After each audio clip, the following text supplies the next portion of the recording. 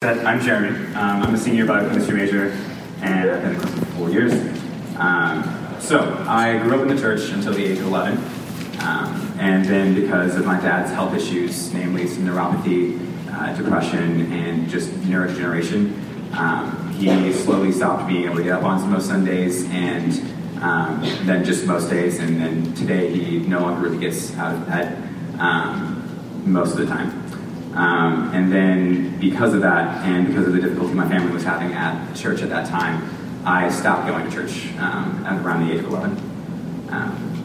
My sister and I were still enrolled in the private Christian school that the church was based out of the church, but neither of us really found it easy to make friends there. Neither of us really felt like we fit in.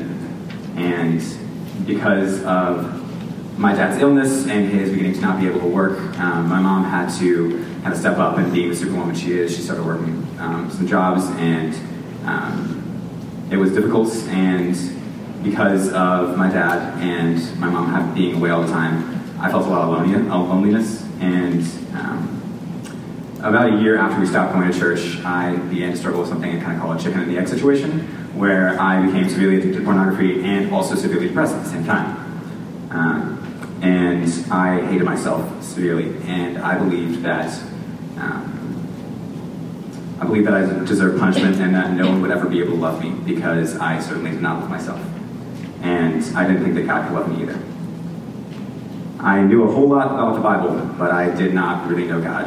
And I think because of this, I started self-harming, and I had suicidal ideations.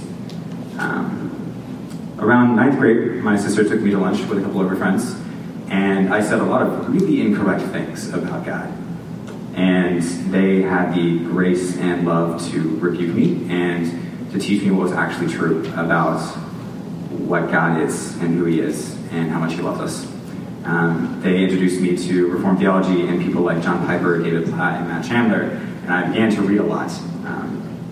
I was so convinced before then that I had to work to get God, that He and everybody else would not accept anything less than perfection from me, and that they hated me because I didn't do what was right. This is not true, and this is good news. God looked on me, and while I was still a sinner, Christ died for me. He did not come for those who were righteous, but those who were sick and in need of a physician. So God looked on me, and in my self-hatred, and in my addiction, and in my foolish thinking about Him, Christ died for me. And the point of the cross is that we fail, and we're going to keep failing. And the picture of the cross shows us that He pursues us in spite of us. Even today, He pursues me in spite of me, and He does it for His glory.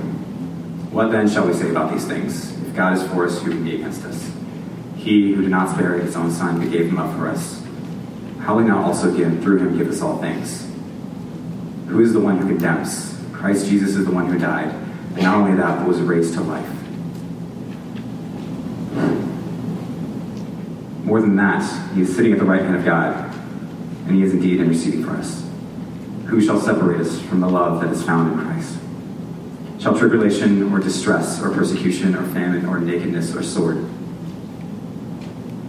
As it is written, for your sake we are being killed all day long. We are regarded as sheep to be slaughtered. No, in all these things we are more than conquerors through Him who loved us.